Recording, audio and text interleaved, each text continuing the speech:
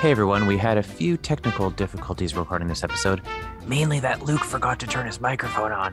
So excuse the not so great audio, but whatever, it's free. You don't really care. What else do you have to do? Nothing. And that's it. Anyways, here's the episode.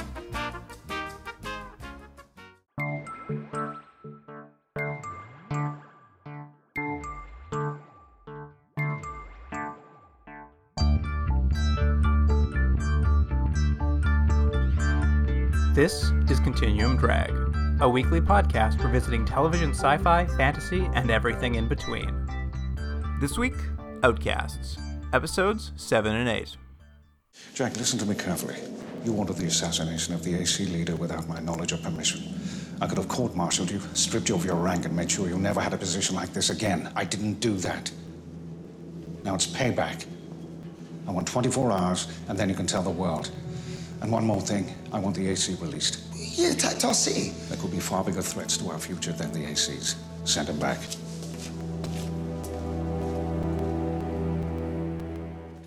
Welcome to Continuum Drag, the podcast catching the first space plane off of Carpathia. I'm Luke, here with my co-host Jordan. What's real, Jordan? Can you believe this has only been 8 episodes? Doesn't it feel like we've been doing Outcast longer than maybe any show we've ever done? It has dragged, surprisingly so. Yeah, it is the slowest show I think we've ever seen. I was doing my notes for this, and, in some ways, so much fucking stuff happens that I had to, do a million notes around these 2 episodes, but also, nothing happens at the same time. It's a real, maddening show. I have a lot of notes that say, character A and character B talk, nothing happens. Character C and character D talk, nothing happens. The only thing that happens is people talk. Yeah. I will say this, though. For the first time in these 2 episodes, they finally start having, secondary characters give exposition or start talking, which I don't know why they waited so long to, build out this world with, there's a doctor suddenly who's able to give explanation instead of Stella, and there's, a guy who works at the command center who's able to give explanation instead of, Tipper. But they still do. I think it's because you mentioned it, a few episodes back about how few people other than the main cast speak and how sparsely populated the city seems like it is because of that. But there's a scene, I think it's in the last episode, episode 8, where Stella and Jack are outside talking, and it's just in this big courtyard, and there's no one around. There's not even a background performer, and it's just guys, just have someone, working a well or something. Well, it's so funny, too, because we'll get into it soon. We'll talk about it soon. But I was also thinking in these 2 episodes, you really get the point in these 2 episodes that they have nothing to do with Tipper or Lily. It's true. Yeah. And it's just you only have 7 characters, and 2 of them you have nothing to do with. Because you give everything else to 5 characters. And so, spoiler, what do you do with characters you don't know what to do with in classic fashion? Make them sick. They get in peril. That's all you can do with them. Yeah. All right. Well, before we get into it, Jordan, how would you like to play one last game? Oh, I'd love to. You're a big gamer. Yeah, I am a big game. I'm a great gamer that uses their imagination. You're a role player. I'm a role player, yeah. I'm not even. All right, Jordan. Well, I've got a new game for you. Fresh off the presses. Okay. It is called Who Did It Better?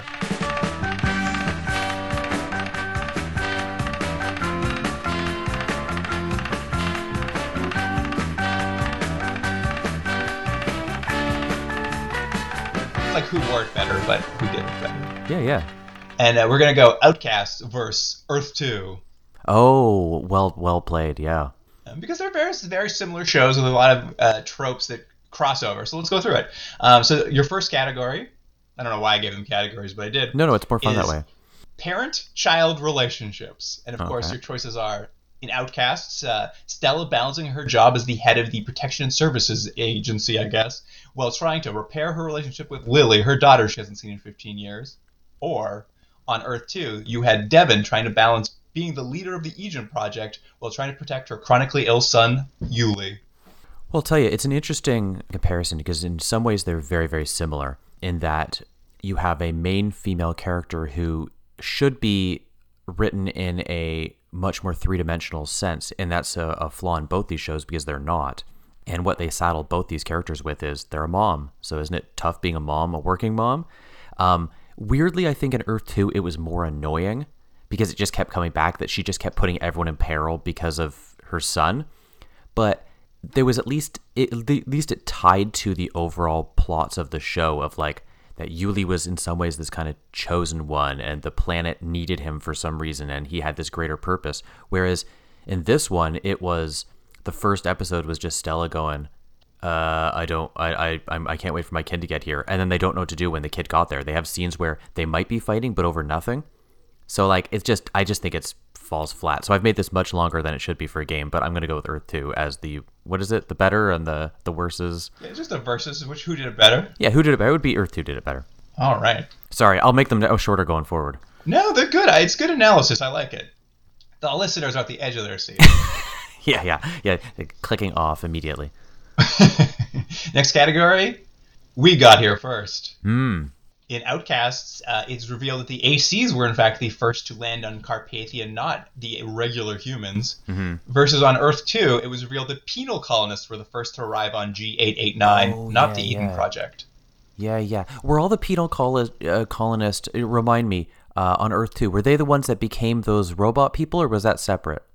No, the robot people who they're basically the prison guards who lived on the they were the dirt people that were always living in those caves. Yeah, they were, like Tim Curry was one of the penal colonists. Right, and one of them might have been like live forever, and there was like a witch woman and stuff. Yeah, they discovered that they could psychically go back into people's dreams and are the whole reason that Devitt even came. It was very confusing. The mythology kept building. Yeah, again, I'm going to give it to Earth 2, even though it was a complicated, maybe somewhat nonsensical mythology.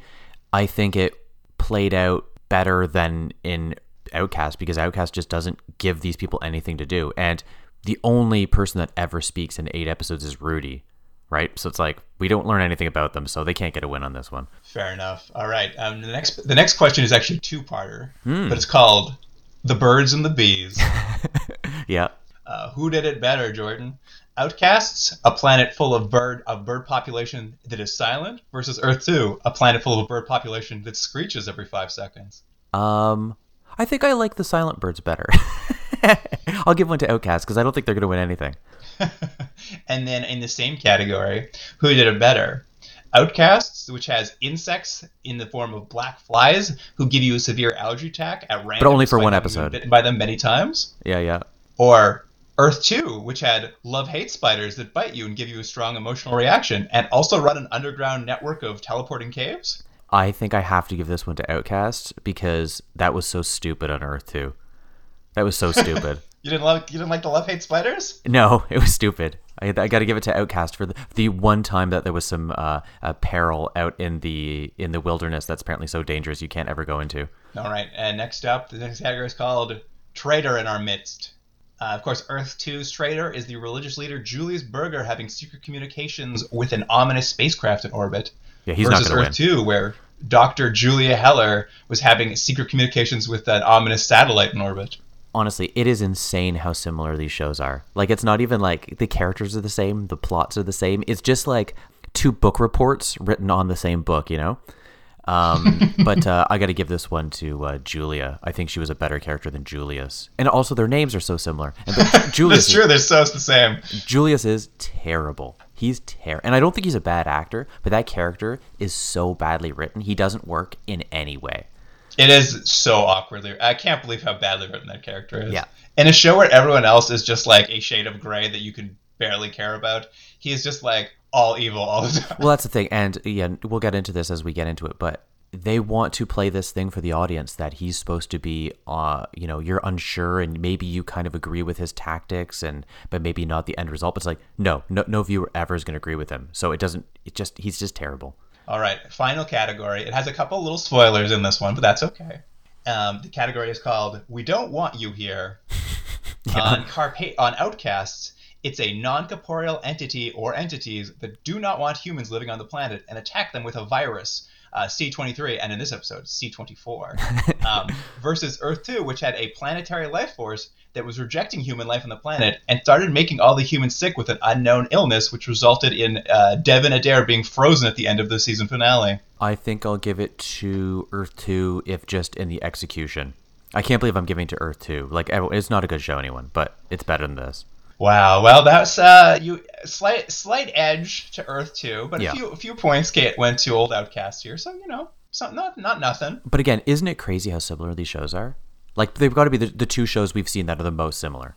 I mean, obviously, it's crazy how much similarity there is, but I'm sure if you went and looked at some of the cop shows we watch and stuff, you'd find similar tropes. But these ones, for whatever reason, they really line up. They really do, like, sit on top of each other well. I mean, we did have a lot of Born Sexy yesterday. We've had a ton of that, that's for sure. Yeah. All right, Jordan. Shall we do it? Let's do it. Let's wrap this stupid show up. Here's the IMDb summary for episode 7.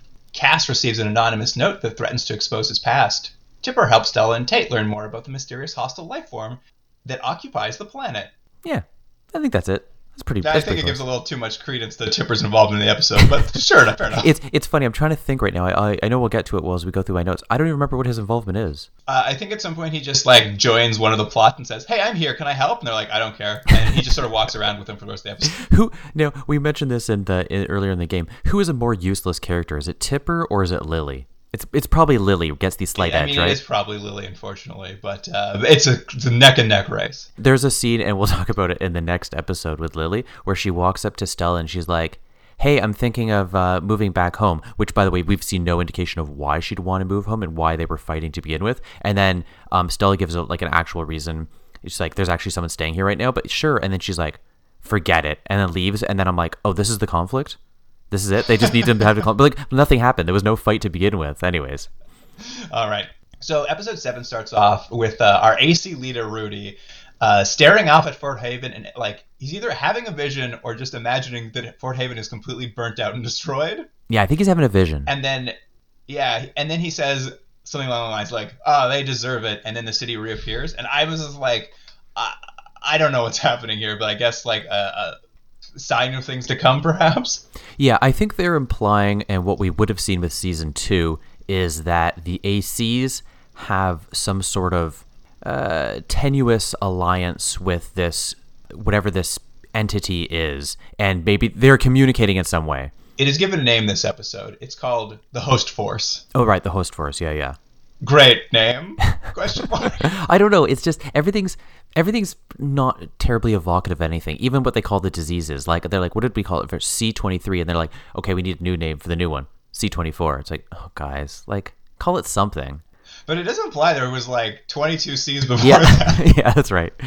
Anyway, so that kind of opens up with a very ominous start, and then we follow President Tate as he's confronted in his quarters by himself, his own doppelganger, who for some reason just stands and stares at him for a while, but can clearly speak.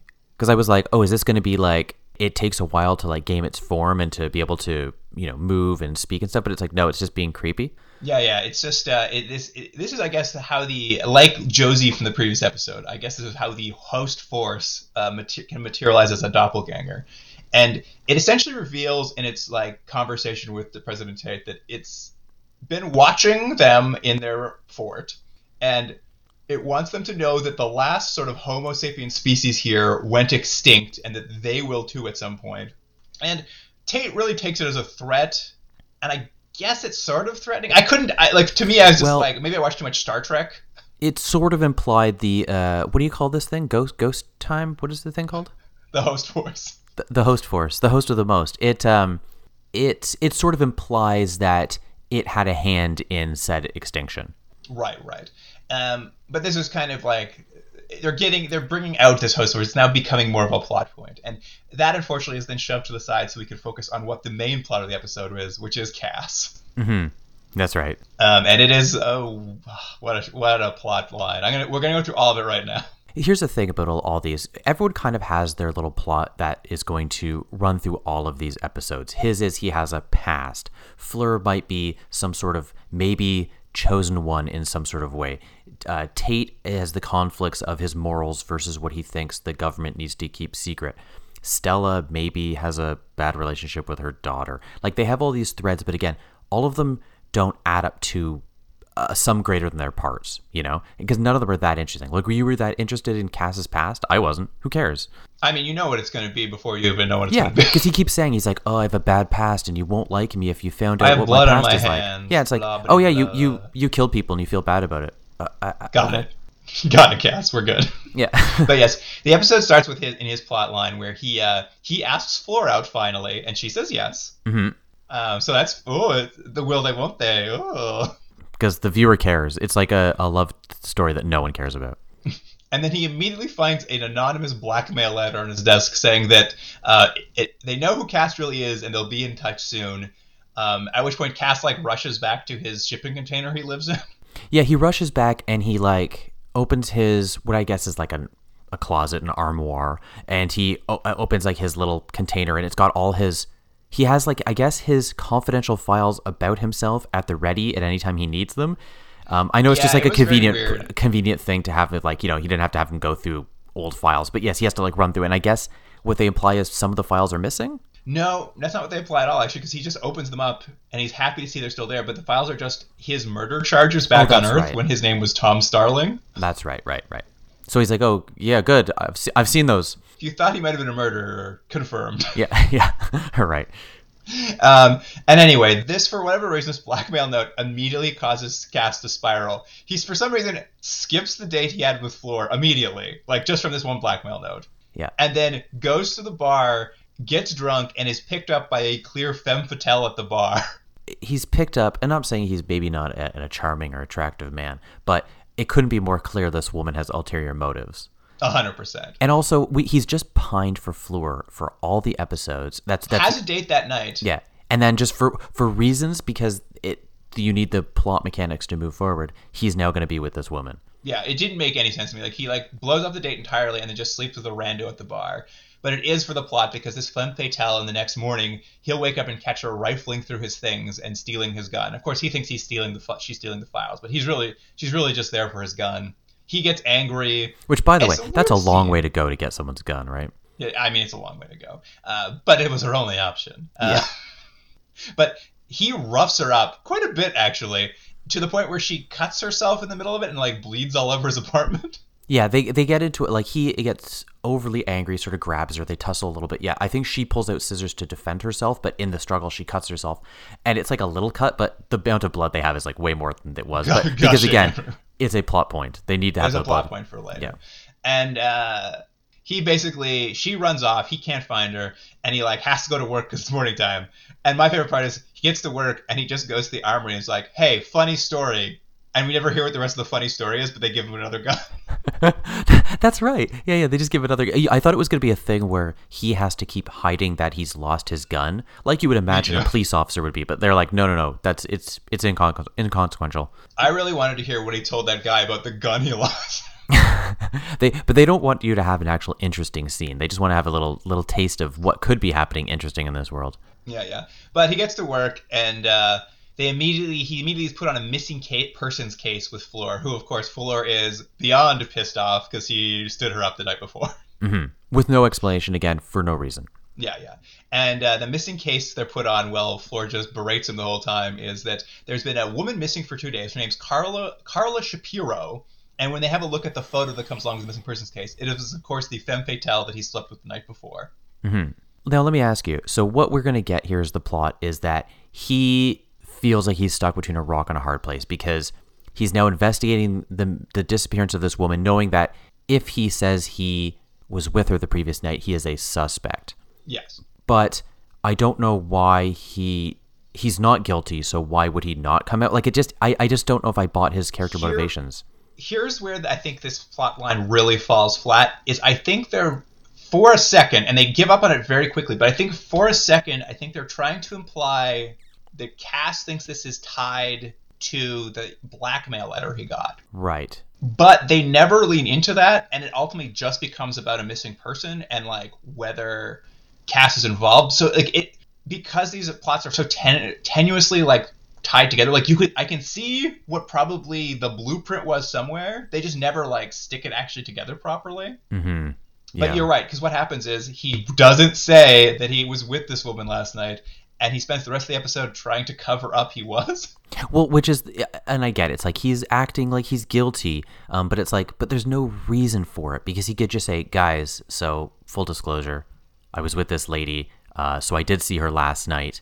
I didn't do anything. He's like, I should probably be taken off the case, and they'd be like, well, we don't have any other characters we can give dialogue to, so you still have to be the detective. Yeah. She stole my gun. That's also important information. Yeah. At any rate, they go and visit this missing woman, Carla's husband, and he's like, I suspect she's been having an affair. And sort of to back that up, as they're digging through Carla's sock drawer, they find a letter from her lover. Mm-hmm. And they look into Carla's background, and they kind of discover she would never have been allowed to like come to this mission to Carpathia because of all her criminal record in her background. But her husband was a very important person in charge of the plant propagation unit, so she's only here because of her husband, basically. Yeah, he's someone powerful who pulled strings to get her where she is. I got the sense right off the bat that the husband was a little bit creepy, didn't you? I mean, he's playing it super creepy as requested, I'm sure. Yeah, right. So it's like, there's something up with the husband. It's when there's not like a real bait and switch. It's like you kind of go, I guess, because as a viewer, it's not Cass because you've seen it's not Cass. Yeah. And then you're like, you meet this husband, he's a little bit creepy, and I'm like, well, I guess it's the husband. But then you have to go through an hour to get here, but you already know what it is. And it was at this point where I was just like, this is either going to be really bad because this is all it is the husband did it and we already know it. Yeah. Or they're going to do a bait and switch on us, and this is going to tie back to the blackmail letter, and maybe this husband is a doppelganger, that's why his wife's afraid of him. I thought those things were all maybe going to tie together at the end, but no. It is just a bad husband. Yeah, bad husband. And again, they sort of, for all intents and purposes, tell you that right from the beginning. So you're just kind of sitting there for an hour. Sitting there for an hour to get to where you as a viewer already know, Yeah, and like Fleur gets a conveniently timed call that a bartender at the bar saw Carla there with a guy last night. So she's like, I'm going to go check that out. And Cass makes up the sweatiest excuse to leave. Well, and let me just say something real quick. They are, for all intents and purposes, very prominent police, and they would have to be because they're on every case. So you don't think, and he's a regular at the bar. He's at the bar all the time. So you don't think the bartender would have known it was Cass? He's just like, it's a guy. It's like, come on, guys. I know, it's so dumb, but it is just so that she goes to the bar to get closer to figuring out it's Cass, and Cass has to give this dumb excuse where he's like, I'm gonna go ask around, bye, and he runs off to basically cover up all the evidence that she was in his apartment. Yeah. Again, acting like a guilty person for no real reason. Yeah. They end up meeting back up, and when they meet back up, a pass officer happens to drop in and says, hey, by the way, I found out that Carla's been running around Fort Haven for 2 days trying to get a gun. What do you think about that? Yeah. And once again, as soon as they get this information, Cass gets sweaty again. He's just like, let's split up again. I'll go protect the husband, and I don't know, you go do something. And what Fleur does is she meets two little boys who are like, yeah, we saw this lady being chased by a man out of an apartment yesterday. And the kid just lead her to Cass's apartment. Fleur goes inside, finds blood all over the floor. And what was so crazy to me, and like, I get it, like, you want her not to want to believe it's Cass, but like, at that point, you probably have enough information that Cass is acting weird. But like, they have a whole scene where she's just like, get this DNA tested and find out whose it is. It's like, like, we don't need this extra scene of DNA testing. Right. Yeah, it's the woman's. We know who it is. And anyway, Cass is like hiding in front of the husband's like workshop or his I don't know, greenhouse. And of course, Carla shows up with a gun. Cass stops her.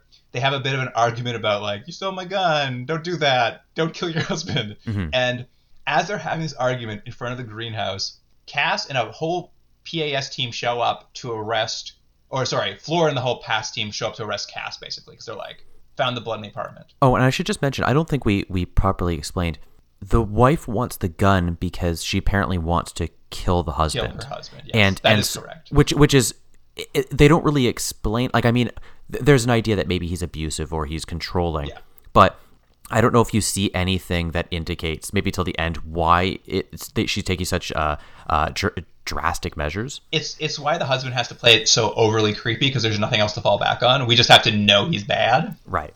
At any rate, what I like, though, here is that Fleur and the PAS team show up to arrest Cass in front of this guy's house. And when they get there, he's talking to the missing woman, basically, when they get there. Mm-hmm. But for whatever reason, and it probably partly to do with how they blocked it, Carla runs off the second she hears the PAS team coming. But somehow Fleur and the entire team does not see her run away. Yeah.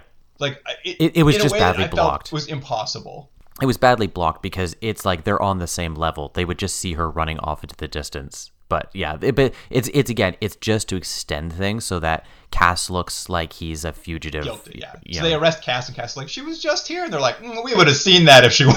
Mm-hmm. Anyway, Cass gets locked up. They find all his secret murder files. Everything comes to light. Mm-hmm. Yeah, and Stella's very upset. She's more upset about his past than she is about that he's possibly a murderer.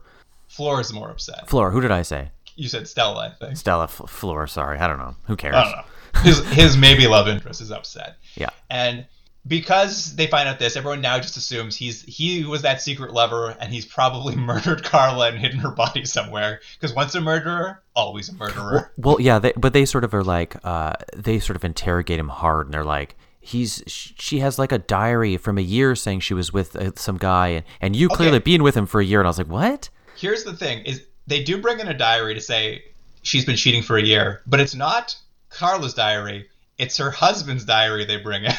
Oh, is it the husband's diary? So he's been for marking, a year. Right. He's been writing a diary saying my wife is cheating on me, and they bring it in. They're like, it's all in her husband's diary, and I think it's Stella who is there at this point. She's just like, well, Cass, I think you should read this diary. I'm going to leave our major evidence with you, our prime suspect. I'm going to ask you to read the diary yourself in your jail cell. And I'm just like, this is not how police work works. And of course, Cass opens up the husband's journal. Mm-hmm. This is why I know it's the husband's. And he notices the handwriting That's right. is the exact same as the lover's love note in the sock drawer. And Cass is immediately like, well, if he wrote the love note, then that means there's no lover at all, and this is all some sort of long con to kill his wife. Well, and now let's stop real quick. So this is what we learn, is that the husband is bad. We already knew that ahead of time. Yeah. He's been writing the diary that may or may not be true, or a portion of the truth as like evidence, because maybe she has been cheating with a lot of different men. No, she says she hasn't. She swears it. So she hasn't. I mean, she was with Cass, so I don't know how much I believe her, but she just needed it for the gun. It was all just to get that gun. What is his long game? He just wanted all this evidence, and he's been setting this up for a year? You think he had some power, he had to pull these strings, he could have just got rid of her in a way that no one would know. That's what doesn't make sense to me either, because what we'll see actually about the evil husband is, finally we'll cut back to him, and Carla finally shows up with her gun, and she's like, I'm going to kill you because you won't let me leave you, and you're controlling me, and I can't be in this relationship anymore, and you won't let me leave because you're so controlling. And he's just like, you'll never shoot me, you don't have the guts. And he like takes the gun away from her and like kidnaps her. Mm-hmm. And it's just like, so it does seem like he just wants his wife to stay with him. So I don't know why he would have built this long list of evidence to also kill her. Because someone figured out it was a great way for Cass to figure out that he's the bad guy, and they just didn't do much thinking beyond that. Yeah, and at any rate, Cass is all locked up. He keeps telling them, he's like, I've solved the mystery, that's the husband, but no one will listen to him because he's the prime suspect. So he does the classic sick prisoner routine. Mm-hmm. He falls on the guy, he's like, pretends to choke. Yeah, and so the guard comes in, he beats up the guard and escapes, and now he is the fugitive that's also solving the mystery. He is the fugitive. Yeah, it's just like, okay. And again, the thing is, the major problem with this episode, at least for me, is not so much that when you break it down, the nuts and bolts of the episode don't make that much sense, which they don't really when you think about it. Like we're saying, like, what is the husband's plan? Why would Cass act this way? None of it quite works.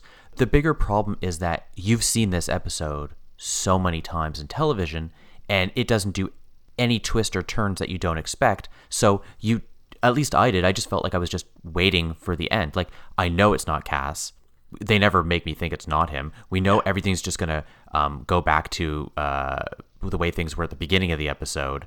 We know every single turn that's coming. So it's just like, what is this episode? Why did you write this? We've already seen this episode. It is a thing. There's no twist that goes anywhere new. And like I said earlier, like I was just like, you've got doppelgangers you could lead into. Like he could be a doppelganger. That's why his wife hates him. You could tie it into that blackmail letter he got, I guess, but they don't do that. So it ends up just being the most perfunctory plot. Or it could be tied to his past. Like in another way, not even just the being blackmailed, but something about you learn about him, something about his past that is important to this, but they don't want to do any of that. No. Anyway, Cass races to the husband's greenhouse because he assumes that's where they are. There's like a subplot here where I think the husband like says he finds a suicide note that's also in his handwriting. So to make Cass think she killed herself in a lake, so they'll never look for her body or something. But it doesn't. That's matter. right. Yeah, he does the same thing they did in a previous episode where like everybody has one spot that we all know they go to. I think they've done like we know where Mitchell's going because there's one place he wants to take his kid. We know where this lady goes because this where she wanted to have her picnic. There. And now, so this, like, we know where she would go because she likes the lake. It's like, oh, okay, this is great investigative work, guys. And so Cass races to the greenhouse. Baffling. He goes into the greenhouse, and there's like a work table in the middle of the greenhouse. And somehow, in a world that's made of concrete and shipping containers, this evil husband has built a secret compartment under his shipping container in which he has like tied his wife up, and has also built a glass roof that will open up and dump dirt onto it, burying her, I guess, in hundreds of tons of dirt, so he'll never find the body. But the mechanics of the thing he's built under his workshop are impossible.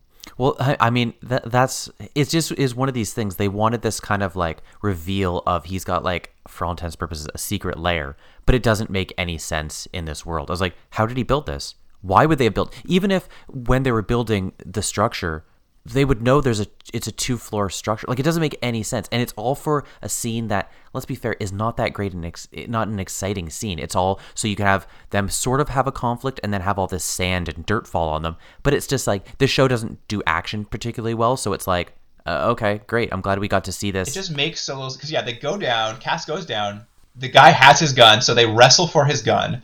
The gun goes off and shoots the ceiling in the shipping container, and the ceiling of the shipping container is made of glass for some reason, which baffling.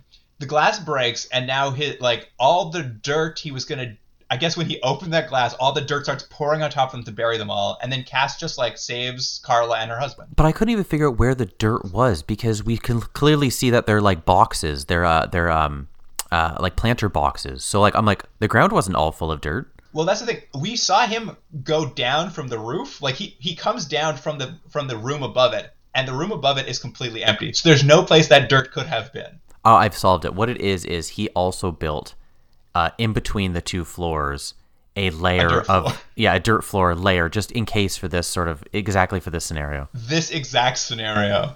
Yeah. Oh my god! It's like I was saying everything. I'm like, this is like 1970s level Reading a villain. Agreed. Yeah, this is something we would see in Automan. Yeah, Automan or Gemini Man or one of these sort of things. Gemini Man, is that the show we watched? That's the show we watched. Yeah, Gemini Man. Guy. Where you're just like, you just go, okay, they just need this. Well, it's just because that villain's so evil, it's fine. Like he's a Bond villain. Right. Yeah. Right. But it just stands out in this one. Anyway, he saves both the lady and her husband. Didn't you think one was going to die? I thought she was going to die, and the classic she's useless. Let's just kill her now. But no, everyone's fine. I might have been barely watching, but for a second I thought the husband had died. But no, he was also saved. Yeah. And with the case concluded, it's so funny. He pulls them both out. All the past officers show up, and they arrest the husband on the spot and just don't do anything about Cass. I'm just like, okay, well, you guys just got here. You don't know what's happened. You would be arresting everyone. Well, not only that, but at the end, again, we get back to zero, back to where we were. But in this world, Cass was still hindering an investigation at best. So even if he didn't kill the woman or he didn't kidnap the woman or whatever, he was doing things in a very unprofessional manner, and I don't think he should continue being a police officer. 100%. You know? But here's the thing, and this is the part of the conclusion of the case, is Cass and Fleur, I apologize, I'm so confused by all these names. Cass and Fleur have a debrief together, just a scene where they talk about the case. And obviously she's still mad at him for lying and being a murderer, etc., etc. Yeah. And they're talking about what has happened in this case. And they're like, well, we've caught the abusive husband, and he's currently in the medical wing being treated for his injuries. We're going to move Carla, his wife, out of his apartment right now. But it's too bad we can't do anything about him because we're just going to let him go in a couple hours. And I was like, what the fuck are you talking about? I don't even remember that. Yeah, they just announced, I wish there was something we could do to stop him from going free, but we can't. And I'm just like, I don't understand. What do you mean there's nothing you can do? So I don't think Pass has any power. I think they catch someone who does a crime and they say, don't do a crime, please. You're free to go. But isn't it interesting? And I know maybe this is not the show for it, and could be handled in a very boring way. But there's almost no world building on this show, so we don't really understand by episode 8, or so we're on 7 right now. But what the powers are of Pax? Is that what they're called? No. Pass. We don't know what their powers are. We don't know their relationship with the population. We don't really know the jurisdiction between them and the XPs. All these things I thought we'd get in episode 1. We don't know how any of this, we don't know how their legal system works. Is it the same as Earth? Like, again, these are kind of boring things, but there's ways you can add this into the show so we get a sense of what this world is, but they just don't want to do that. They just want to have these characters kind of talk. Well, this was their opportunity to say, what would be the consequence of trying to murder your wife? And the consequence was nothing. You get to go free and torment your wife some more. Because I'm like, if you move her into a new apartment, he's just going to find her. But even more interesting, why not get Cass out of this? And like, he has to now deal with not being, for all intents and purposes, a police officer, Make and him a now private eye. Or something. There's some sort of movement to these characters, some sort of growth. Him and Fleur, maybe he realizes the only thing they had in common was their job, and this has made things even weirder because all she can talk about is cases that he's not on anymore, or who knows. But there's got to be some ideas you can spitball that are interesting more than... Anyways, hey guys, you remember this episode you just watched? None of it mattered in any way. Yeah, we just now, everybody knows Cass used to be a murderer, but also nobody really cares that much. Yeah, I mean, she does for a scene, but as we know with Fleur, that she essentially will forgive him all the time anyways. And it's like, what we just know is there'll be about 3 scenes where she's like, I don't trust you, but don't worry, she will. Yeah, don't worry, they're getting back together. Yeah. Also, Jordan, fun fact, this whole episode spun off of the idea that someone sent him a blackmail letter. And they somehow actually do conclude the blackmail letter plot in this episode, despite having nothing to do with blackmail. And do you remember the origin of the blackmail letter? I do not. At the very end of the episode, Cass gets together with President Tate and he's just like, somebody tried to blackmail me. And somehow, and I can't quite figure it out in that conversation, they're like, oh, it was just Julius. And I was like, to what end? Why? Why would Julius do this? And they're like, it was Julius all along. And I'm just like, you don't see Julius talk about it. It never comes up. But they just like tell you Julius tried to blackmail him for no apparent reason. Right. Yeah. Well, I was just like, what? Because they want this thing that he's like always pulling the strings, and he's always kind of he's always involved in some way. But again, they don't show you. This show has an amazing ability to not show us anything, and they will literally go, "Hey, remember that thing that happened over there that you didn't see? That was happening." Yeah, it's so weird, and they don't even give it a reason why he might have wanted to blackmail Cass. It just was like we needed the blackmail letter at the beginning to make him go crazy so that we could finally get his past out in the public, but it means nothing. Yeah, it means nothing. And that's plot A. That's plot A. The other kind of main plot this episode was between President Tate and Stella dealing with this host force we discussed. And they as always, when they want to keep it secret from the public at first, they're like, oh, we shouldn't tell anyone. And they're like, well, who knows about the doppelgangers? Josie knows, because that was her doppelganger. Mm-hmm. Cass knows, and they both agree. Neither of them are going to say anything, because they're not going to stir up any shit. We can trust them. And Jack. And then, well, that's just it. And then Stella says, I think, so one of them says, it's like, what about Jack? And they're like, oh yeah, he's going to tell everybody, isn't he? What? Jack's an odd character in this show, because they clearly want him to have a turn, because they make him a sort of unlikable character at the beginning, but or at least I think the audience is supposed to be savvy enough to know that he's going to have a turn, and when it really matters, show that he's a good person. But I kind of feel like they have put so many building blocks to have you not like him that his turn, when it eventually comes, I still don't like him. Yeah, I mean, fair enough. He is kind of... It's because all these characters are so one note. He's kind of just like an abrasive jerk all the time. Yeah. So you definitely get the sense he likes all the other characters, but he still is a jerk to them because that's his like main operandus. And we know he's sort of bad because he's teamed with Julius for a bit here, but I don't know. Jack's a tough character for sure.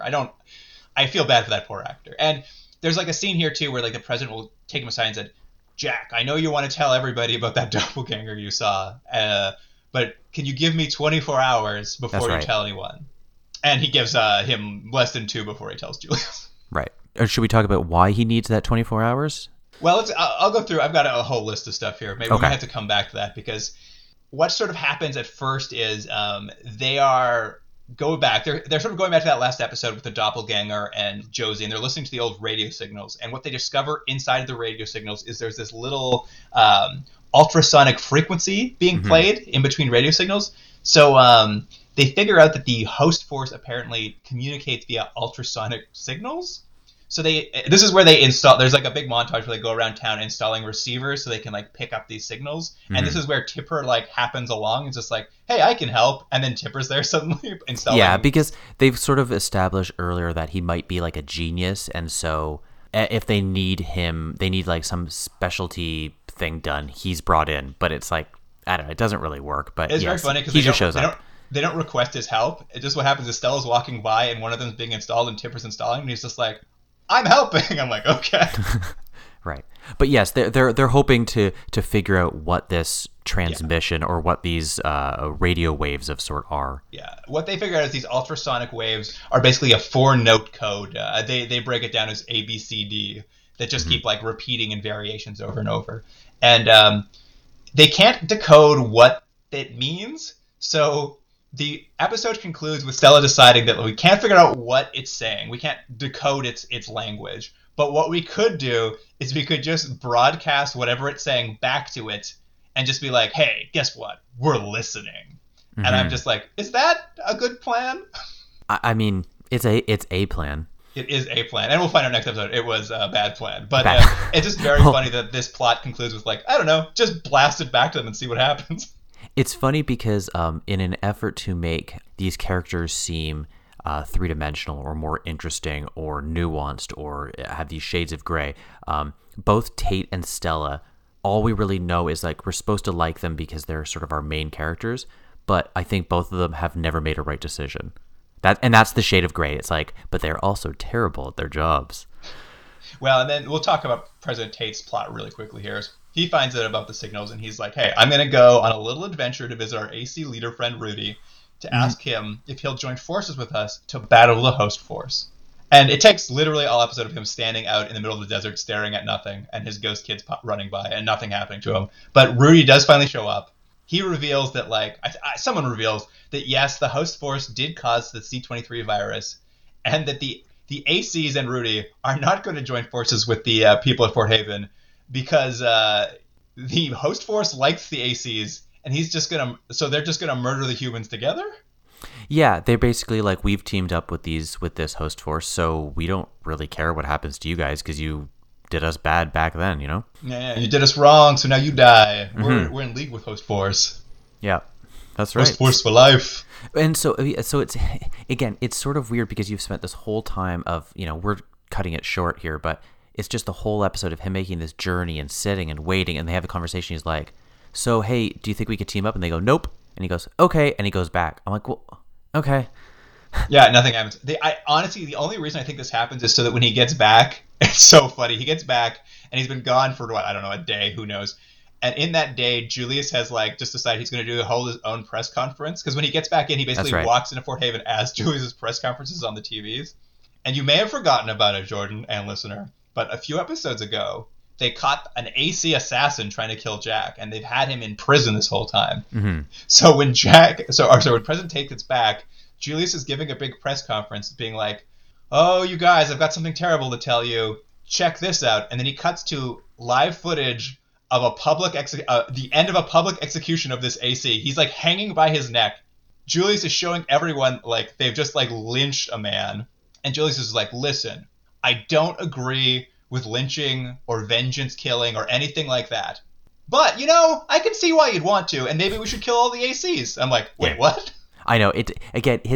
None of his dialogue works because they're supposed to be subtle and sort of like you don't know that he's manipulating people, but it's handled so clumsily where he's wanted this guy dead, but it's that idea that he's giving this public face and his private face are two very different things, but they just have him both in his address. He gives his public face of like, I think this was wrong to murder this man, but I think we should murder them all. Like he says it the next sentence. I'm like, oh, what? Yeah. They might as well have had him come out and say, hey guys, we killed this guy. He deserved it. And I am a tougher leader than Tate. And this is what we need right sense. Now. And you should follow me. And it's instead of like, he should be unabashedly, this is what I am. You guys need this very almost fascist regime because of, A, B, C, D. But they're just like, it's just dumb. It is very dumb. And final, Jordan, one final subplot. There's actually another one, but we'll deal with that one next episode. But I'm going to do one last subplot for this episode, Jordan. Okay. There's so many subplots for some reason. They're very short, but they happen. Lily gets arrested from stealing from the bar. I know. In the middle of the episode, someone walks into Stella's like, your daughter was arrested for stealing from work. And she's like, oh, no. Yeah, and it's not like there was a misunderstanding. She was, and then they talked to Stella, and she's like, I was trying to get my mom's attention. I'm like, what? I know. She shows up, and she's like, why did you steal? She's like, I wanted your attention, Mommy. And it's like, okay. Can I mention one other thing? Maybe my favorite thing in the episode, and I mean this seriously, is when Cass goes to the bar in this stupid cliche scene to like drink his sorrows away. The drinks he is drinking is one of the very few sci-fi things in this show, and they look like spray paint containers, and that's what he's drinking out of. And that was my favorite thing of this episode, was those little containers. Those are pretty good. I did notice he was drinking out of a crazy container. I was going to go back to that Lily was arrested subplot for one quick second. Sure. Because my favorite part is how it concludes. Estella walks out of her cell, turns to one of the past officers and says, keep her in there for 24 hours and let her go with no charges. She won't do it again. I was like, there's no laws in this place. There's just nothing. Yeah, well, everything's so arbitrary, right? And also, why keep her for 24 hours? Why? Tough love, baby. Tough love. Yeah. Except for the part where there's no consequences to your actions. Anyway, let's move on to the IMDb summary for episode 8. Seems like about the right time to mention the imminent arrival of CT-10.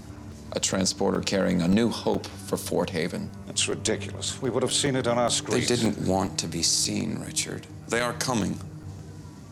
Been in contact with its commander. It seems your shield will interfere with its landing. Julius, the shield is our only hope against the virus. I really don't believe that you are a bad person. Bad. Good. What, you really believe in moral absolutes? He certainly doesn't. You know nothing of my morality, you insect. People are going to die if we don't act soon. I gave you a chance, Stella. A new virus hits Fort Haven, striking down Lily and Tipper, among others, and Tate fears it is the host's response to the city's transmission. And that was actually a heavily truncated synopsis, courtesy of Dawn at Minify1. Well, Dawn, it's, I mean, pretty much it, but really what this episode is it's supposed to be the culmination of everything we've seen before, and wrapping up all those plot lines and setting up an exciting cliffhanger for season 2. That's what this episode's supposed to do, and in some ways, I'll give it credit, it does achieve some of it. It sort of does pull things together, but it does it in the clumsiest way possible. So of all the episodes we've watched, this is the most, and maybe this is a bad term to you, but it's sort of like schizophrenic like pace to it, because it's just like a little bit here, a little bit here, a little bit there, but you're just like, what is happening? Because they're trying to tie things up, but just nothing is that interesting to tie. Yeah. I mean, the episode begins with a kind of fun aerial shot, like a camera's flying over Fort Haven, like skittering above it. And it's the host force heading toward a sleeping Tipper who's in bed. And when it gets to him, he gets like, looks like he gets electrocuted or something. He's like zapped. Doesn't wake him up, but he looks quite electrocuted. And he immediately starts having all these vapor trails growing off of his body. And I didn't realize what it was at first, but this is the halo they were referring to. This, yeah, they mentioned it. I must be in episode 1, but that's the weird thing. And I know probably what it is they mentioned this thing in the writing, and then later what, the post people actually did, it looks a little bit different, because I don't think I would have described that as a halo. Would you have? It's more like smoke or... Yeah. It's like your skin is smoking. Yeah, and then not only that, which is something they didn't mention, and you see it most prominently on Tipper, because he's got C23 or 24, whatever they call it now, angel dust, as we call it.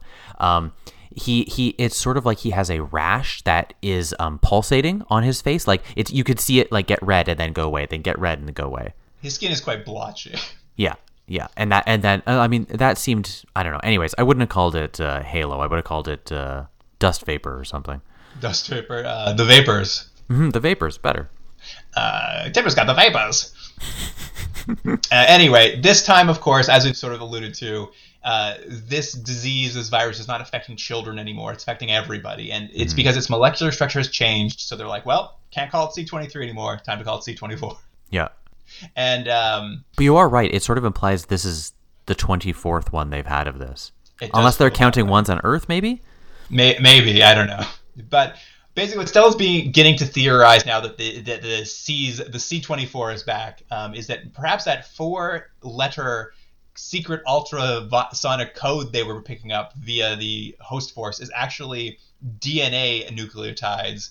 And what we come to learn is apparently the host force has the ability to essentially create custom viruses that it can then target. It can basically lock onto one person and deliver a virus directly to that person that it's created. Yeah, here's the thing. I don't think that's. I think that's a more interesting idea this show has come up with. That absolutely. I don't think I've seen this before. I don't know if I get. I just don't know if I get why this would be the attack. It seems like I don't know. It seems like if you have this ability to create doppelgangers and the actual maybe planet is controlled by them in some way, this seems like such a small attack, doesn't it? I guess so. I mean, it's kind of interesting in that the level of technology or the level of capabilities they have to create custom built viruses that they deliver specifically to individuals certainly implies godlike powers. But I think it's because it's muddled into so many other things, it's hard to gauge. It's hard to gauge what it all means, right? I mean, because the idea of a society being decimated by a disease or a virus is an interesting one, and it would make sense for why that other population went extinct, because they got hit with a virus they don't have the antibodies to fight. It just seems so. I guess what's interesting, it seems like it's maybe too specific to this pinpoint this person and this person. Shouldn't it just be a thing where they just spray it out and everyone just dies from it? Well, I guess that's the thing that maybe they don't do is in the first time, at least, it was hitting children, essentially effectively stopping them from procreating. But why have they selected these individuals this time? There's never they're hitting our smartest or they're hitting our fittest. They never specify a reason why. It just seems. Or it could just be arbitrary. We're hitting all the women because they might be able to have babies, so we're killing the women. So that's the thing. It just seems very arbitrary as to who's getting the virus this time, and usually because it is Tipper, and then as you said later, it'll be Lily. It's just it feels I don't know. I guess they're attacking people Stella likes, but then there's also some XP gets it that nobody met and he dies, and some other person gets it. You just don't. There's no rhyme or reason for it. I just want to mention one other thing is. We did say that, in these 2 episodes, you do get a few characters who actually have dialogue other than our main characters. And we get a doctor at this point talking to Stella about the disease, so we can get a little bit of, understanding how bad it is. There's something that made me laugh is that they're talking about Tipper, who is at this point, right away, Tipper's in essentially emergency care. He's being... Yeah, he's in the ICU. And the doctor says to Stella, he's in his pre-symptomatic stage. And I was like, no, he's not. Yeah, he has symptoms. He has symptoms. He's literally glowing, and he has vapors flowing all around him. And this doctor says he's in the pre-symptomatic stage. I was like, I don't think she's a very good doctor. They talk about the blotches and the halo, and they're like, those are the symptoms of the pre-symptomatic phase. I'm just like, okay, someone needed to learn a little more about symptoms, I guess. Yeah. Anyway, let's talk about Julius for a bit, because Julius is, having discovered that there are doppelgangers and all this other things happening, he is still very much gun-ho set on murdering all the ACs. Yeah, it's blinders on. Well, again, and this is something they could have seeded and serialized throughout the show, which is at least in a way that made more sense. Which is there's an attack coming from the planet or another species or an entity or whatever it is, and there's 2 ways of looking at it, And his view is always just being that the ACs are the problem, and the other view is, she has we're going to talk about. There's another way to solve it, but they just. It just seems so dumb that he's just always it's the ACs. It's no one would follow him. Well, and it's so funny too because he basically hears it. He hears that this C-24 is back, and he's immediately just we have to get these ACs. We have to kill them all. It's don't you remember how they spread it last time? It was all them last time. I'm like, you've been here a week, man. You weren't here last time. He talks about it as if he was there. Yeah, and you're right. Probably in terms of the actual timeline of this, he's probably been there about a week. 100%. And what my favorite part though is as soon as he hears about this health outbreak, what we come to learn is that mysterious ship is in orbit. It's getting ready to land. It's ready. It's coming down. Mystery ship is coming, and he runs back to his quarters and he excitedly calls up to tell them, hey, there's a huge health crisis happening here, and he spins it into being a good thing. And they're like, oh, cool, I guess we'll be down soon. And I was like, if I was in that ship arriving on this planet and someone calls up and says, hey, FYI, a massive virus outbreak is happening, I'd be like, oh, cool, I'm going to wait up here. Yeah, we'll circle around one more time. But he calls him, he's like, great news, health crisis. He's a good politician, you know? He's a great politician. Great spin on that health crisis. Anyway, in preparation for their finally arriving, Julius executes the next part of his master plan. Right. And a little bit of this relates back to last episode, because at the end of last episode, we see him call up to the ship and it's like, I need you to send me an Omega file. Mm-hmm. The Omega Project. No, it's not an Omega project. The project called Amelia, the Amelia Project. He just needs the Omega file that's inside of it. But they say when someone says later, he's like, ever heard of the Omega Project? No, it's the Amelia Project. Oh. Maybe I'm wrong. Maybe just their accents are so thick. Maybe. I thought they were saying Amelia the whole time. Oh, I thought it was Omega, but either way, anyway, it's a project. Whatever. So he got this file last episode, and at the beginning of this episode, he announces he's going to leak this file to the public because it will ruin President Tate. It'll turn them all against him once they see what's in this file. And essentially, the file reveals that Floor, our friendly past all along, has herself been an altered cultivar. Yeah. So here's a weird thing. Really, since the beginning, the only character that from the beginning was friendly and sympathetic to the ACs was Fleur, and now we're learning that Fleur is an AC. Doesn't that sort of undercut things? Yeah, it does kind of hurt it in that it's just like, oh, is she only sympathetic because somewhere deep down she's also that? It undercuts. Right, and it's like, again, we've never seen anything bad about the ACs, so it's like, so they all just still don't like them for no reason? Yeah, it's a bit of a mess. But did you catch how she's been altered, Jordan? Yeah, they said, I'm sure you have it more specific, but it's not so much a physical thing as much as like personality traits, which I think they sort of picked and choose. But I think we get a scene really where Tate and her sits down where she finds out she's an AC and she's very upset about, like she's having sort of a crisis of like an existential crisis of who she is. And he's basically saying, no, you are who you are. We basically just picked traits and then knew that through your interactions with people and the environment that it would develop into its own personality. But we did sort of pick and choose the basics of what we wanted you to be like. Yeah, the sense I got, I believe what they sort of said was like, it was to make you a bit more intelligent, obviously, and also to be more moral. And I was like, interesting. What does moral mean? Right.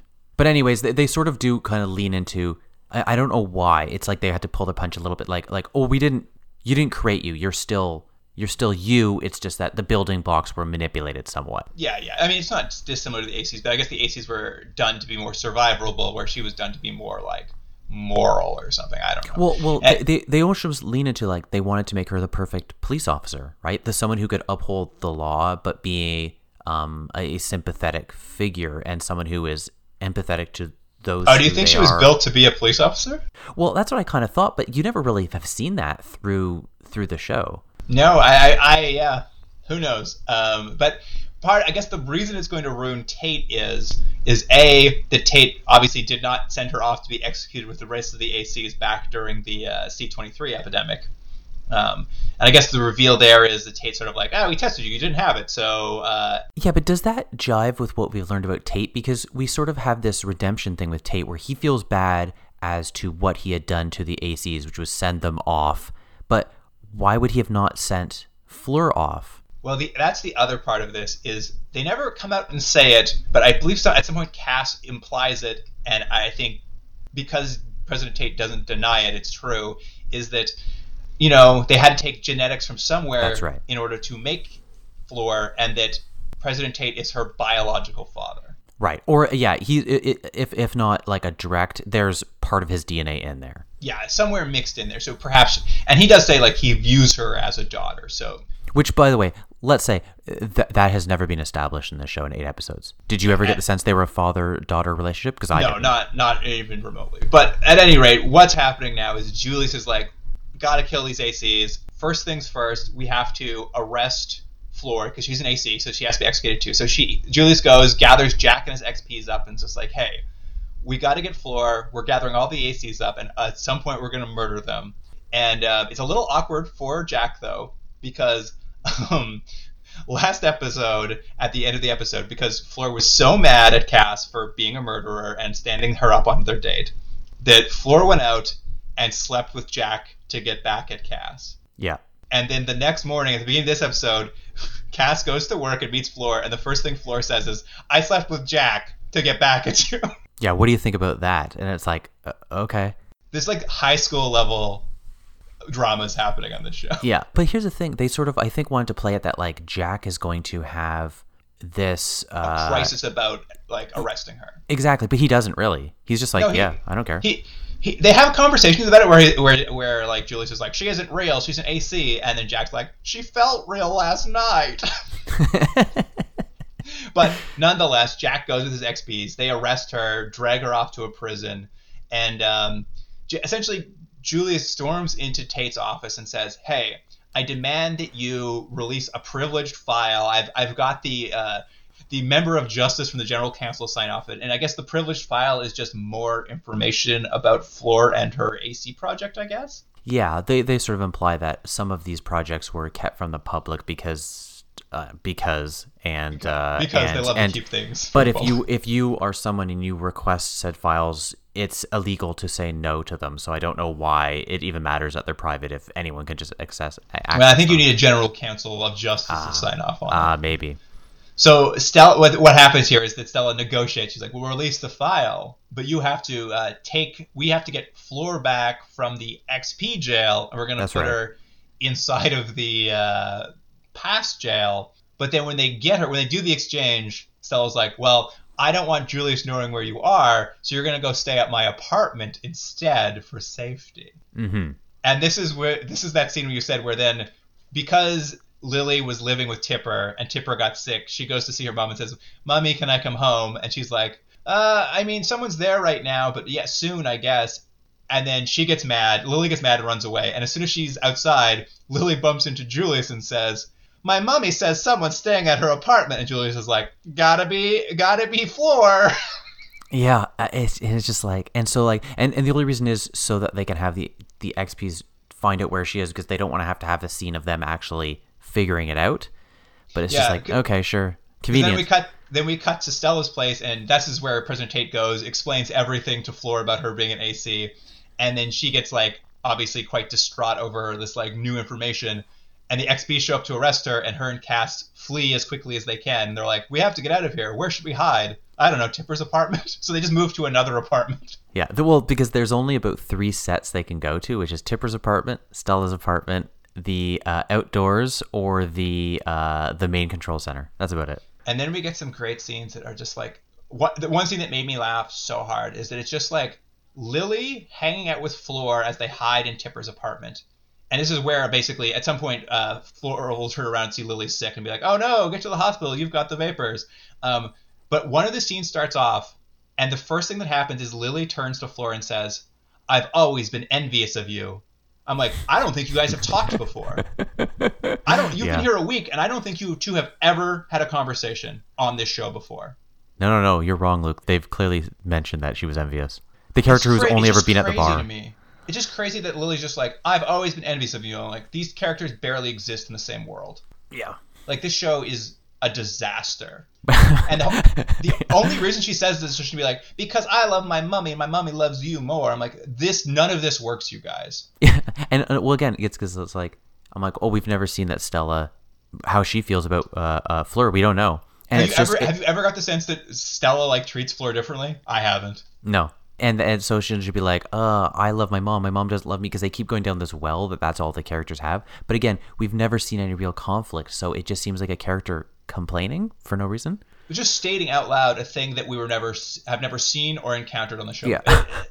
It's so baffling. "Oh, I've always been envious of you." I'm like, you've been here like 7 days and you've never talked to this woman before. It's impossible. Well, I mean, yeah, it might as well be like, you're watching the beginning of a TV show and the first thing the characters say, and they go, "Well, I've always been in love with you." You're like, what? I mean, at least that would be the first episode, right? Like, at least if they said at the top, that's fine. But this is like the last episode of a season. Anyways, but don't worry, Lily's gonna get she's gonna get the vapors. Yeah, she's got the vapors. Who cares? Oh, can I mention one thing here though? So you mentioned the other part of the one of the plots, which is that Julius, wants these files so that he can essentially be like a whistleblower of types. Yeah, he's gonna expose the president. And what I thought was interesting though was the view, which we've seen, we were joking when we were watching Automan about how that show viewed the police and how they viewed the police sort of policing themselves. And I got a little bit of a sense of that, which is the whistleblower is shown to be such a bad person. The person who is revealing these possibly nefarious governmental secrets, they have the villain character do it. And it's like, I think you were supposed to imply, like, can you believe how bad he is? And it's like, well, maybe Tate shouldn't have been having these secrets. Maybe, and I don't know why he would have had these secrets. There's nothing that it shouldn't have been revealed. But I thought it was interesting how they view Julius and his role in this release of information. That is interesting, for sure. Like, because, yeah, I think on just the level of, like, releasing this information, I think it probably is. Like, some of it should be public, and, like, some of it is bad. But because your villain's doing it... Yeah. But we've learned time and time again that, like, Tate came out and said, oh, by the way, we tried eradicating the ACs and it was a mistake. And guess what? Nothing happened for it. So why is he not releasing information, you know? Yeah, it's very funny. He definitely is. He's always absolved of his crimes, President Tate. Anyway, we finally, Jordan, for the very first time, after 8 long episodes, we see the General Council come together. We actually see a General Council. By the way, you knew it was going to be a round table, right? Oh, 100%. Yeah, it's exactly what you think. It's a round table, sort of like a top lit with a bunch of clearly just BG. These are not actors they've hired. They're just like people who we're not going to have any dialogue or do anything. They're just kind of going to look and react to things. Well, that's what it was. I was just like, oh, well, here's going to be a table full of people I've never met before. And for the most part, that was true. But I was most shocked when they went around the table. You know, you see Tate's there and Stella's there and Julius is there, a bunch of strangers. And as they're going around the table, Jack's at the table. I'm like, Jack's on the General Council this whole time. Yeah. Well, but that's a good lead. Why is Jack on the council? I mean, I guess because he's the head of the XPs, but it does play into this. Like, it does feel more like they need it for this scene. That's it. They need for the plot mechanics. They need Jack to be in this scene. Which I'll be honest. By the way, I understand what this show thinks it's doing. I don't know if it makes sense in reality. Tate's plan. But anyways. Well, here's the thing. First of all, it starts off with Julius's plan, because Julius is there. He's called this meeting because he's dug up all this dirt on the president, and he's basically going to force a censure vote to force Tate out. And then once he's done that, he's going to do a vote for his Operation Public Health, which he hopes to execute right afterward. And what is Operation Public Health? Operation Public Health is sending the XPs out to kill all the ACs. Yeah, it's a genocide. You know what? That's actually one of the better things. This sort of euphemistic military term, anti-personnel bombs. I thought that was actually a pretty good little bit where, you would call it that sort of thing. I did like it too. I did like Operation Public Health. It made me laugh every time. But before he can hold his vote, President Tate's like, but first, let me give my usual speech. Yes, everyone knows I start with a big speech at the beginning of the meeting, so let me do that first. Let's hold on this vote for a minute. And in that speech, he outplays Julius by, admitting to everything and then relinquishing the presidency before Julius can force a vote about it. But in relinquishing the presidency, I guess part of their, constitution is that when he quits, he has the right to choose his own interim president. And when he does that, he's like, and I pick Jack, President Jack, to be our new president. Yeah, shouldn't there have just been a vice president that would make things a little easier in terms of the transition? I mean, I was just like, how does the bureaucracy on this planet work if the president can just quit and name his successor?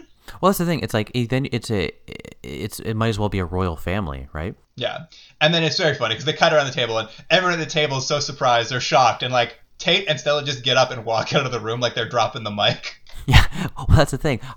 The first thing I thought is isn't there other business? Isn't there other things they need to take care of? And Julius is yelling at him. He's like, wait, let's vote on the censure and my Operation Public Health. And nobody will listen to him, so he just gives up. He just sits down and goes, oh man. And why wouldn't they vote? So could he have just not done anything? And because it seemed like no one was going to vote for him anyways. I don't know. It didn't make any sense. I get why President Tate quit so that he could name his own successor instead of just getting kicked out. That makes sense to me. But why the rest of the business around voting on Operation Public Health or even doing the censure? I don't know why the rest of it wouldn't happen, other than everyone's in such shock. Apparently no more business can be done. Well, and what made more sense to me is because they've sort of, clumsily at best, have sort of made it that Jack wants to be, if not involved, running things, so he could pull the strings. But I would have thought this was something they would have done this season of him slowly getting people on his side so that when he does this vote, he's now going to be voted as in charge or interim president or whatever. That would make more sense, right? Yeah. Yeah, that's what it felt like Julius would be doing, but I guess because it's the president has outplayed him is the thought. And my favorite part is as Tate and Stella walk away from they walk out into the hallway and they're walking away, and they're like, "Whoa, what a play, President Tate!" And then they are like, "Well, now to move on to part 2 of the plan, where we try to drive a wedge between Jack and Julius, so that Julius can't influence President Jack." But the plan, you know how they do this? Their plan to do that is they anytime they bump into Jack, they just tell him how smart he is and how they have always respected him. Yeah, which works, by the way. No, I'll make 2 points on that. The first being, I think this plan would have made just as much sense if he named Stella as the interim president. I don't know if it changes anything, but they say it wouldn't work because everyone would just see Stella as like his stooge. Okay, sure. Sure. I'll allow it. The second thing is when Stella, I think it's the first or second time she comes to tell Jack like how good he is and how she trusts him. She actually treats him like a president. This isn't a figurehead. He's actually in charge. And they have a really, really, really quick exchange about Mitchell, who was the character in the very, very first episode who died. And he's been very angry about it. And there's been this, clearly secret about that they said he killed himself. Yeah, they tell everyone that Mitchell killed himself, when in fact Fleur did it. Yeah, but the exchange pretty much goes like this. Hey, by the way, remember Mitchell? You're right. We killed him. He didn't kill himself. And he's like, yeah, I always kind of thought that. Anyway. Yeah, and it's like this has been his motivating factor through the whole show. Is it comes up over and over, and we probably haven't mentioned that, but many, many times he's like he doesn't trust them, and he's not on the same side as Tate and Stella because he feels wronged by this death of Mitchell. Yeah, and they just wave it away. It's because it's part of the plan where Jack and Stella are gonna be like, President Jack, we've always respected you and think you're quite smart. To make Jack not like Julius, I guess. It's a weird plan. Don't worry, it's gonna work. Anyway, President Jack, he's still gonna go through with killing all the XPs for Julius. Like for some reason he's still on board. He's like gearing up to do it, but now he's like. He's a little bit like wishy-washy about it, I guess. So he's standing up to Julius a little bit because Julius sort of kind of whispering in his ear, and he's like, "Hey, I'm the president. I can do what I want." It's like I'm killing them because I want to kill them, not because you told me. Yeah, to kill exactly. Jack kind of stands up for himself to Julius, so Julius goes and calls up to the ship in orbit. And he's like, "Hey, FYI, let's put Jack on that murder list when you get down here. I'd like him murdered, please." Mm-hmm. Yeah, I thought it was so funny that there's just a murder list. He's just like add one more person. They're like, yep, okay. Yeah, it's so funny. I didn't realize there was a murder list before.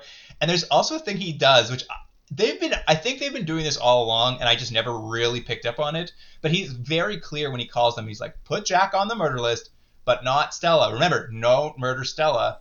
And I'm like, is Julius in love with Stella? Have we been supposed to be getting that all along? No, I just thought he thought she was useful, but maybe you're right. I just realized like this whole time he's really been pushing for Stella, even though Stella's like one of the people who fights against him the hardest. And I'm just like, are we supposed to think they're in love? Or he is anyway? Doesn't really matter because the show's gonna be done and we'll never find out. We'll never know the difference.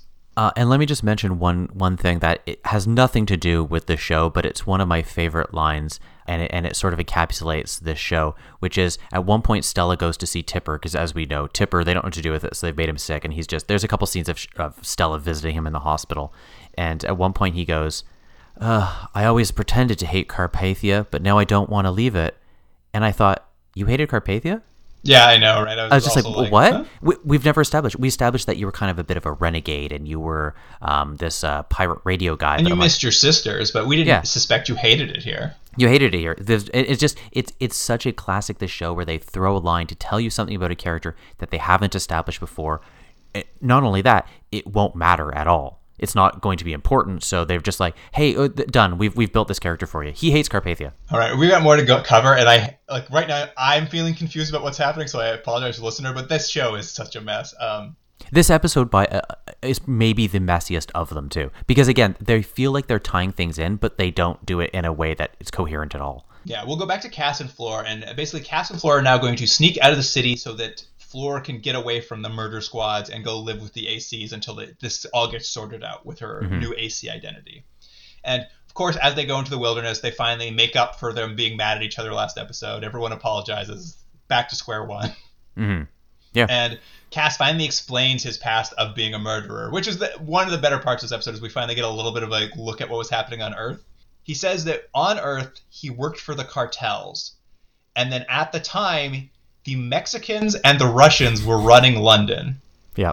And he was an enforcer for one or both of them. And along the way, he killed some people, including like a kid he like accidentally strangled or something. Yeah, he accidentally suffocated a kid while trying to make him be quiet. Yeah, well, they were murdering his parents. Yeah. Yeah, he doesn't feel bad about the parents. He felt bad about the kid, though. Yes. And the whole thing is to say, I feel bad about it now, and I am only on Carpathia because of, like, President Tate loves to give people second chances, which, sure. But also, this was his big secret for 8 episodes. Did this matter? Was this not enough that he couldn't have told his partner? The problem is they built it up to be something that was so irredeemable, and it's not. It's like, oh, I had a past and I was in the witness protection, and it's like, yeah, okay. It's not great, but it's not the worst. It's funny, I almost did this in the game, but it doesn't quite align perfectly. But if you think back, there's a character in Earth 2, the tutor, like half robot tutor. Oh, that's right. Whose whole background was he must have been some sort of villain or some sort of criminal, because they turned criminals into these like cyborg tutors. Right. And they were upfront about that. So the entire thing was like, can we trust a man who used to be a murderer? Where I'm just like, that's the same thing Cass is going through, but it took you 8 episodes to tell me he's a murderer. Yeah. But like we end up in the same spot. But it doesn't matter because it hasn't that's it. Fleshed him out at all. You should have said episode 1, he used to be a murderer and he got a second chance, so that people could at least like throw that in his face or worry about his violent level, the level of his violence, right? Yeah. Anyway, whatever. It doesn't really matter. His plot is out in the open. They finally like meet up with Rudy at an AC camp, which this AC camp, I was laughing hysterically. It's a dirt field with one tent. But like 55 ACs. They just live in dirt fields. I think Rudy's the only one who gets a tent. I just like no effort putting into establishing how these people are out in the wilderness. Well, all we know is, and I noticed especially in this episode, is that Rudy's face is a little bit dirty. Yeah. And anyway, they leave Cass leaves Floor with Rudy, and then Rudy's just like, "Hey, thanks for joining the ACs. We're gonna kill all the humans. Isn't that gonna be nice?" And she's like, "Ooh, not so good." Anyway, back at Fort Haven, Stella has come up with a plan to deal with the ultrasonic signals coming into the camp, and essentially what it is, she's devised an ultrasonic disruption field. Essentially, like a force field will like cut off all ultrasonic like transmissions entering Fort Haven. Mm-hmm. And it's so funny because when they have this conversation about this plan she's come up with, she's just like, ultrasonic signals, like bats use on moths. Oh, but man. how do moths battle bats? I'm like, I don't know. She's like, a force field. I'm like, is that how moths battle a bat? and you're making it seem much shorter than it was. It felt like they talked about moths and bats forever, and she just went on about how like moths don't have much of a chance, but we've seen moths, so clearly some of them get away. And I was like, what is this analogy you're using? The analogy doesn't work in any way, shape, or form. Well, anyways, what we need to know is that moths set up force fields. Yeah, they're going to set this ultrasonic force field. Julius finds out the ultrasonic force field, and he like real casual, like he sidles up to Stella and he's just like, "Hey, I heard you built a cool ultrasonic force field that interrupts radio waves. So you know what? Let's not turn it on yet. Not yet, okay?" And she's like, "Why?" He's like, "Well, just in case some important signals are coming down from space." And she's like, "What important signals?" He's like, "Don't worry about it." And she's like, "Okay, I won't worry about it." See, it's even more than that. And I just want to talk about this for a minute. He keeps saying, "Don't worry about it, don't worry about it." And then I think it's in this scene where he's like, "Well, there might be a ship coming down."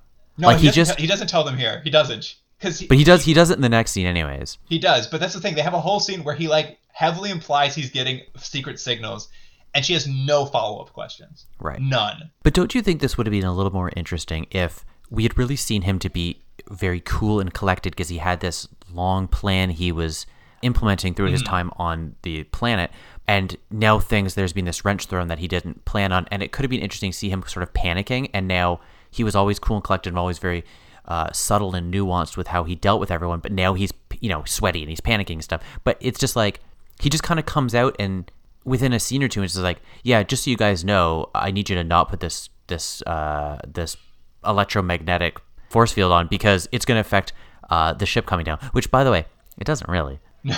I mean, what we'll see later is like he's very worried because he doesn't want the signals he's sending out to not get to the ship. And that's a whole part because the ship's about to land this episode.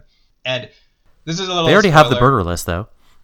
That's true. This is a little bit of a spoiler, but when they turn on, obviously, eventually they'll turn on the force field that stops ultrasonic waves.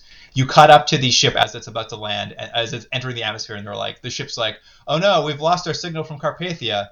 Oh, okay, I just used the emergency backup coordinates. Yeah. And they're like, okay, cool. No harm done.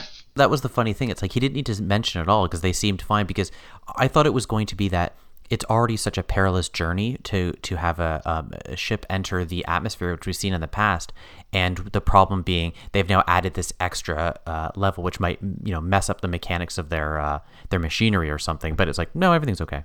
No, but it does put him slightly on tilt, because what happens here is Julius goes and gets Jack and his XPs and is just like, hey, people are coming. A transport is really coming down to Earth now. I haven't told you this before, Jack, but like a new ship is coming. It's going to change the government. He heavily implies it's to fascism. Fascism is coming. So remember when you said owning the mine is better than working at it? You better help me out here, stopping the force field from going on, or you're going to work in that mine. Right. And so Jack and the XPs storm the control center and to stop the shield from happening. And like Julius like monologues his whole evil plan about the new ruling class coming down, and he doesn't care that turning on the force field might stop people from getting sick from the virus. He just needs to get his buddies down from space. And he's like really condescending the whole time to Jack for no apparent reason. He just really condescends to Jack the whole time he's monologuing. Here's another thing. He keeps saying in this episode, I hate the way Carpathia is, and there's going to be this new way of running things. And you're right, he's implying things, but I never got the sense of what he didn't like about the planet. I know that he didn't like not being in charge, but what was it he didn't like?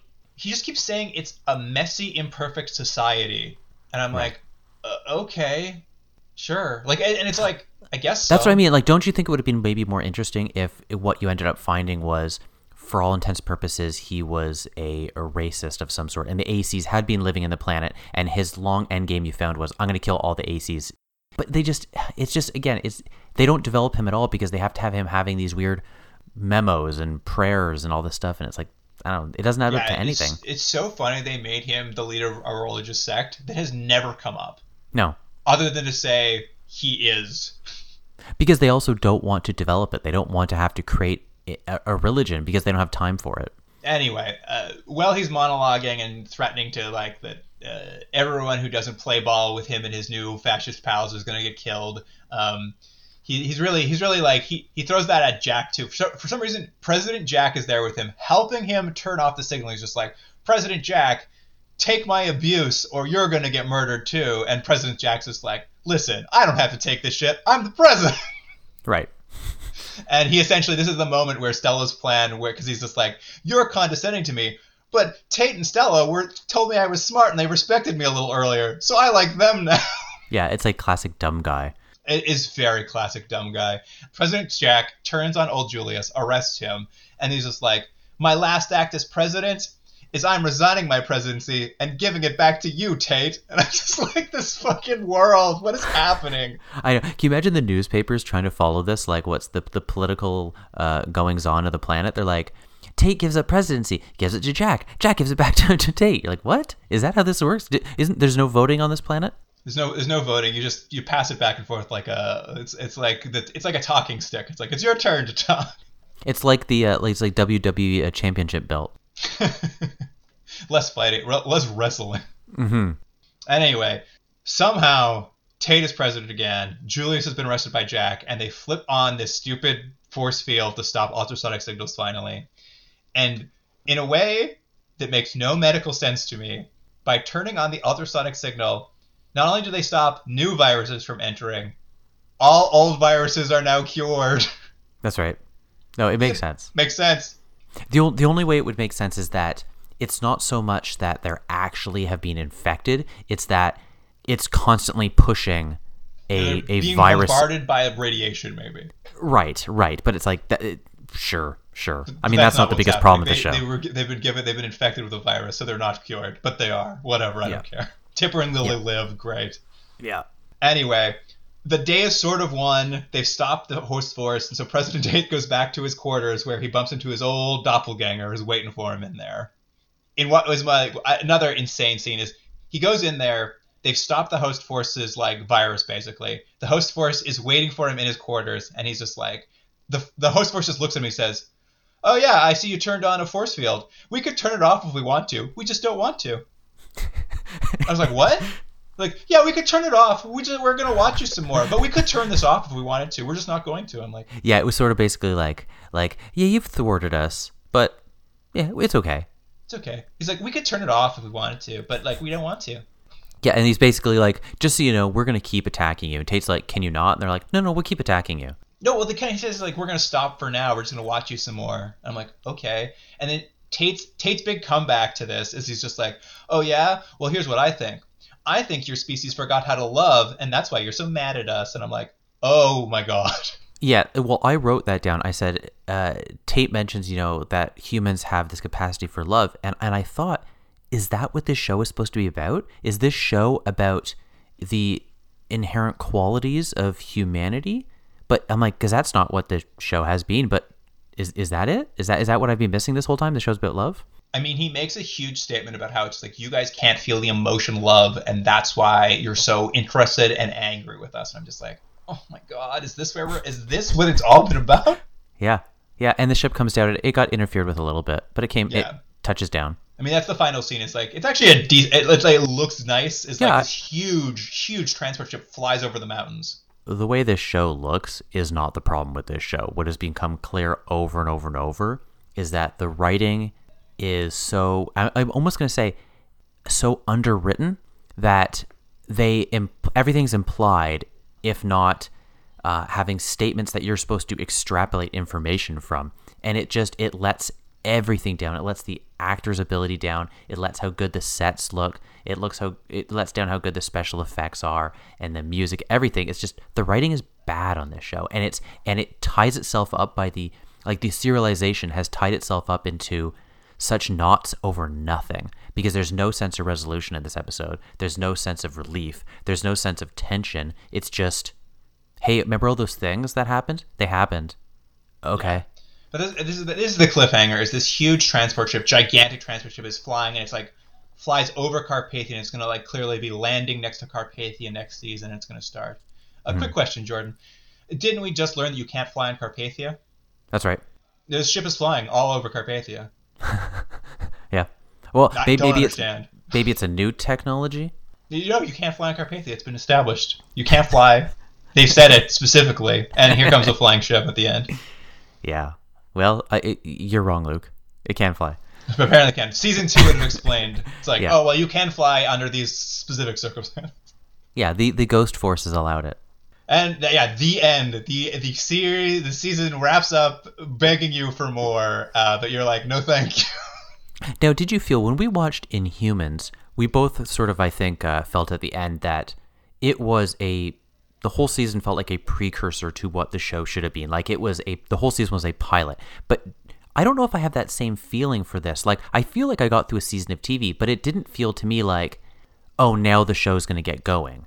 I mean, I think partly because the show's just not very good. But I will actually still state, I actually think that, I don't think you could have done everything that happened in this season of television in a pilot. But I want you to think about it this way, Jordan. Episode 1 starts with a new ship arriving on Carpathia containing our villain, which is going to kick off the rest of the episode. The final episode starts with a new ship landing on Carpathia full of villains is going to kick off a new thing. You could have just moved everything into one episode. I swear, I think that's the case, because the fact that those two bookend like that, it just is just start us with the fascist showing up then. Yeah. Well, I mean, I think you're probably right in that you could probably take this entire series if you just focus on the main plot and cut it into one episode, one long TV movie length. Yeah, you'd have to leave some plots behind, but I think you could still turn it into something. But let's say you drop all those subplots. Does it hurt this show? You could get rid of the entire Lily and Stella plotline. Doesn't matter. Has no effect. You get rid of it. You could get rid of the character Tipper entirely. Get rid of him. He's gone. Doesn't matter. You could get rid of all of Cass's backstory. He's a guy who used to be a murderer now. Done. Yeah, you could get rid of the whole Mitchell thing. That's done. There's so many things you could just cut out and streamline, and that's. I think maybe that's what this comes down to. Is this is more than anything we've seen. This should just have been a TV movie. Yeah, 100%. Just a TV movie, and it's like, oh, interesting. You're right. This sort of frontier town has been established in space. A new ship has come down with people who have different political views, and there's no tension. And not only while these two factions are arguing, the actual planet has an entity that also doesn't want them. Maybe these two people have to team up, and maybe they have different ways of dealing with it. That there's something there, but this show's just, I don't know. It's so bizarre. I don't think we've ever seen anything as clumsy as this. We're like clumsy is a good word. Yeah, like you kind of joked about it, like some of the shows we watched in the 70s, and there's some sort of hokiness of, the plot mechanics and stuff because you have to have the hero go invisible or whatever it might be. But it all kind of made sense in the world they established. This is just like throwing stuff against a wall, and it's just boring. I think the problem with it is it's not that I 100% believe the show knows exactly what everything means and where it fits, but its insistence on not giving you any explanations or exposition that you have to piece it together either via dialogue or throw away 7 episodes later. It's a good example of this. You have to give the audience something. You can't just keep promising them things to be announced TBD. But even when you do eventually see things so they hinted that there's these ghosts in the planet, and then you find out it was aliens. You're like, okay. They hint on Cass's backstory, then you find out he's a murderer. You're like, okay. But if that had happened in a scene of the episode where President Tate wakes up, ghosts are in his apartment, and then the next day his doppelganger shows up, fine. If that was in 5 minutes of an episode, you'd be like, oh, crazy. Or if Cass was revealed to be a murderer in a scene in an episode, that would be fine. But we're talking an entire season, where they're just stretching out to the point where you're like, this is the plot of this is a scene's plot, not an episode's plot, not a season's plot. Well, do we rate it? Sure. You want to give ratings to episode 7? I'm going to give episode 7. It's no big, I think, surprise that I'm getting tired of this show, and I think you have to consider what has come before because it's so serialized. I'm going to give this a 2 out of 10. 2 out of 10. This, to me, was their kind of noirish bottle episode where it was just Cass is going to be femme fatale and Did any of it work? No, of course not. But I'm telling you, that's what this episode was supposed to be. They're like, oh, this is our big noir episode with a femme fatale for Cass. He's a detective. It's a 1. It sucks shit. I love when you go low. It's so bad, this show. It's let's go to episode 2. 1. It sucks. 1. I'm going to give the final episode a 1.5.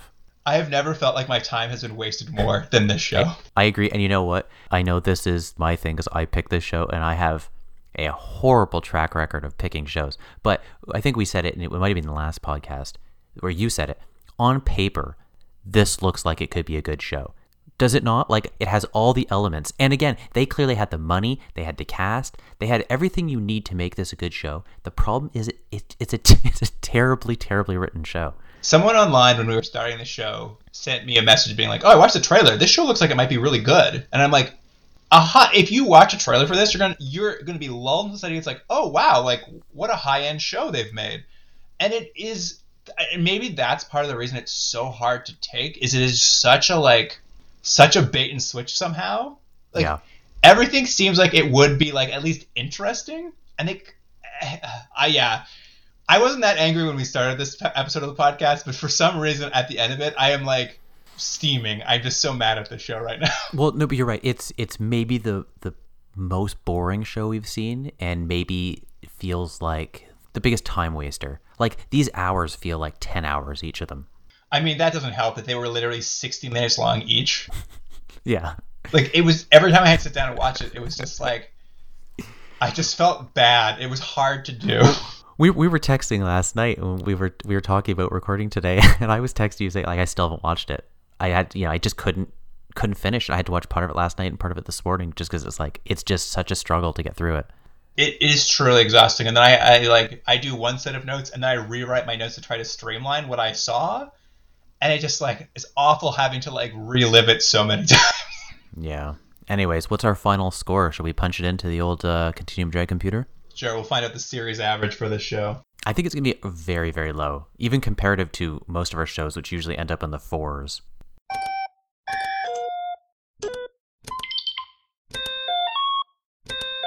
All right, Jordan, here is the final series average for Outcasts.